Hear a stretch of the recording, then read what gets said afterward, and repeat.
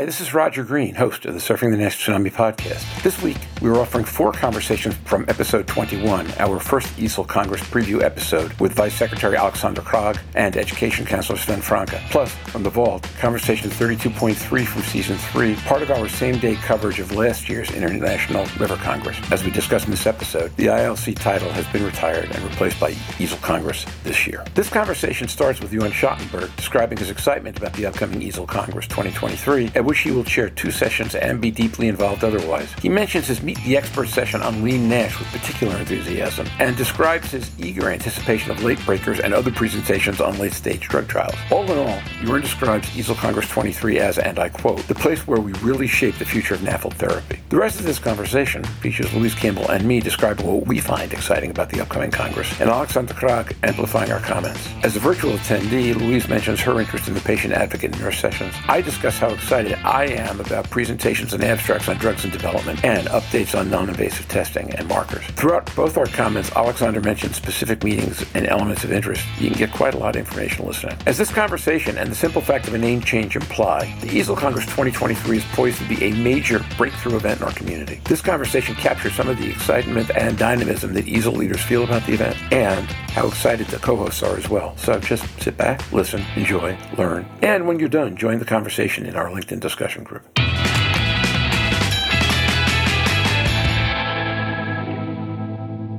Jorn, anything in particular before we dive in greater detail about this meeting, the agenda, the site, anything else that struck you as particularly enticing? Jorn Schattenberg. Yeah, of course, the personal highlights. I was invited by EASL as a chair and 2 sessions. One I'll be giving with Elisabetta on lean NAFLD. This is going to be very exciting to me because lean NAFLD is still something that I think can be discussed very controversially, either as a set of patients being summarized there, rightfully so or not. So this is a session we'll be discussing with in a Meet the Expert context, a special session EASL has, and that's the personal highlight. We have a number of posters. I'll be presenting, of course, again, those are personal highlights, but I'm really looking forward to the late-breaking session this year. There's going to be novel compounds in phase 3 results being presented for the first time. We see some press releases, but EASL Congress is really the place where we, I think, shape the future of NAFLD therapy, and for that reason, I think a lot of people will come and attend. Okay, so first of all, that's great. A podcast note for listeners. If you want, we did an episode on lean NASH last summer based on the review paper that Mazen Noureddin and Michelle Long published. I think it was July of 23. I don't remember the episode number off the top of my head, but if you want to go back and listen to that so that you're prepared to hear all about Jorn's session, or if you're going to be at the meeting to go to that session, sounds like a fun thing to do. That's great, Jorn. Thank you so much. Louise, what's going to get you up in the middle of the night, if anything? Louise Campbell. Actually, I have to be in London for a big family event. That's why I will be watching it virtually, but getting up early in the morning, given the patient and advocate session is first on the agenda on the Wednesday, but that's a full day also of, as Sven hinted, the nurses and allied health professionals, Alexander there. So we've gone from strength to strength in that. I think it's 11 years now since we first introduced that to the Congress. So it's a massive part of it and the strength of that. So I'm looking forward to some of that. I've sort of picked Jean's session that he was just discussing and some of the other sessions, obviously, and I'm sure the guy's going to elaborate on that. So I'm quite excited to see what the agenda's doing as I dip in and out through the 4 days. Alexander Krag. Also look out for all these interactive things. I think there we learned that we wanted more interactive. We want to remove the distance between the experts and the organizers and those who come to consume, to learn, to interact, to engage there. So from all these high-level things, there are these also with all the hands-on thing. How do we actually do a fibroscan? Discuss with the experts, etc., etc. So all these things, look out for them. But also keep an eye on the EASL Studio, because we also want to challenge ourselves. And there, this, just like you do it now, but I think I'm even tougher than you, Roger, when I'm moderating, So if I have Jan in, I'll not let, or Sven, I'll not let them so easily get off the hook, But I think there the studio format is super complementary to what we do, because there we can be a little different, Normally we like the slides, we like the figures, we like the p-values, but what's underneath it? How do we actually actually translate into what does this mean for the patients? What does this mean in the real world, etc.? And there, I think this is also a format I think we're very proud of, and it can really bring some added value to how we communicate science, education, awareness, and get closer to our overall mission here of doing what we do. Yeah, we completely agree. I thought EASL Studio last year was fantastic, and I actually got to watch a bunch of it, even though we were doing episodes, and I was leaving the meeting early because I had to get home for a personal commitment on Sunday. But I take your point. We actually have 2 EASL Studios during the conference around fatty liver diseases. So we have one on where we discuss new treatments, healthcare pathways, and also have the industry and those who actually develop the drugs. And then we have a whole one dedicated to part of the launch of the new nomenclature. So I have the privilege actually to moderate it. And even I like these people, I will not make them an easy time. We need to ask them, why is this so important? How will this actually improve patients' care, defining disease in a new way? I'm sure it will. So we need to learn that. And how do we adopt that? What will it mean for, what should I call my patients' diseases now? How do I convey that? I look forward to discussing with them, I can assure you. That could be a really fascinating discussion depending upon exactly how far you want to take it and who you want to invite to ask questions. You just let me know what questions you want to ask. I will promise to bring them on, We'll do that, and I have some moderately strong opinions on this, but we've had guests, for example, last week who got even stronger opinions than I do. So I will ask her what questions she would like to see in the studio. This is Donna we're talking about, Donna Cryer. I think I'm most excited about the medications and the non-invasive tests. This is not a challenging comment, Alexander, but for years we've been poised to deal with 2 things, which is drugs that could actually be prescribed to NASH patients is one, and the OCA PDUFA date is right before the Congress, and I know the resmetirom phase 3 data is the first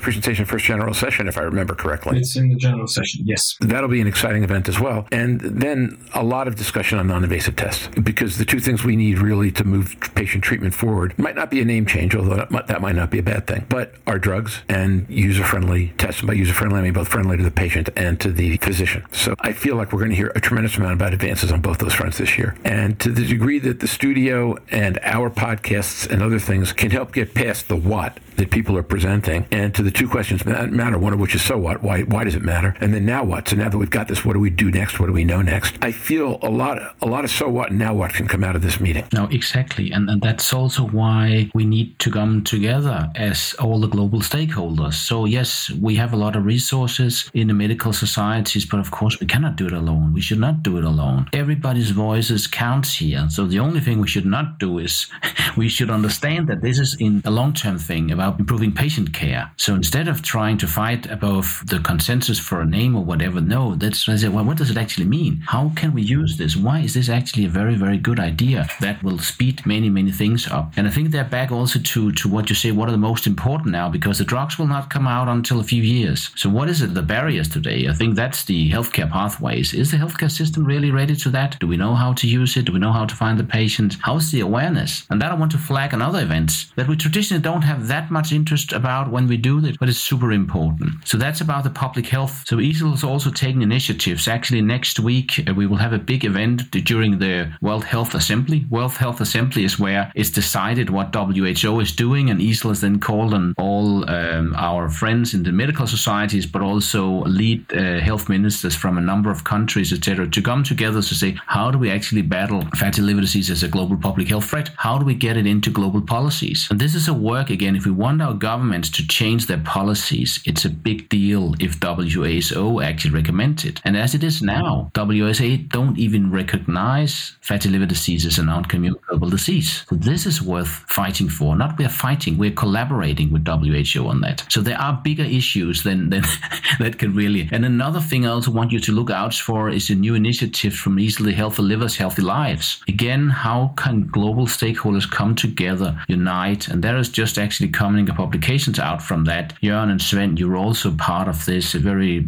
key parts of driving this, because that is the key research agenda. And again, instead of finding out where we're different, no, find out what's important to do and do it and agree on the direction and forget the rest, because that will just derail the big thing we're all looking for. And it's so exciting to see there's so many aspects to this, Alexander, and thanks for highlighting this. I think the WHO event where EASL is participating is tremendously important to move the field forward and get the recognition outside of expert hepatologists arena. Totally aligned with you here. You know, the other thing, it fits well with the nomenclature where we're discussing how to best must include everyone and not exclude certain people or parts. And therefore, I think EASL, and it manifests on the EASL Congress, is really a driving force in the field here. First of all, Alexander, that's a laundry list. That's a lot of items, and each important, each exciting. It's long days. This is not the days you should sleep much. This is the days you should really use every single hour of the day to learn, to engage, to enjoy. And now, back to Roger. We hope you've enjoyed this recording. If you have any questions or comments about the content of this conversation or the entire episode, please put them in the review section of the page from which you downloaded the conversation, or send an email to questions@surfingnash.com. Please remember, we will have extensive EASL Congress coverage, starting with the second preview episode posted June 14th, same-day coverage during the Congress, and finishing with 2 follow-up episodes, one on abstracts and one on basic science, posting on June 28th and July 12th. Next week, co-chair Jeff Lazarus will be our guest and join his other co-chair, our co-host, Joran Schottenberg, to review this weekend's coming Innovations in NAFLD Care Conference in Barcelona. It should be fascinating. So until then, stay safe, surf on. We'll see you on the podcast. Bye-bye now.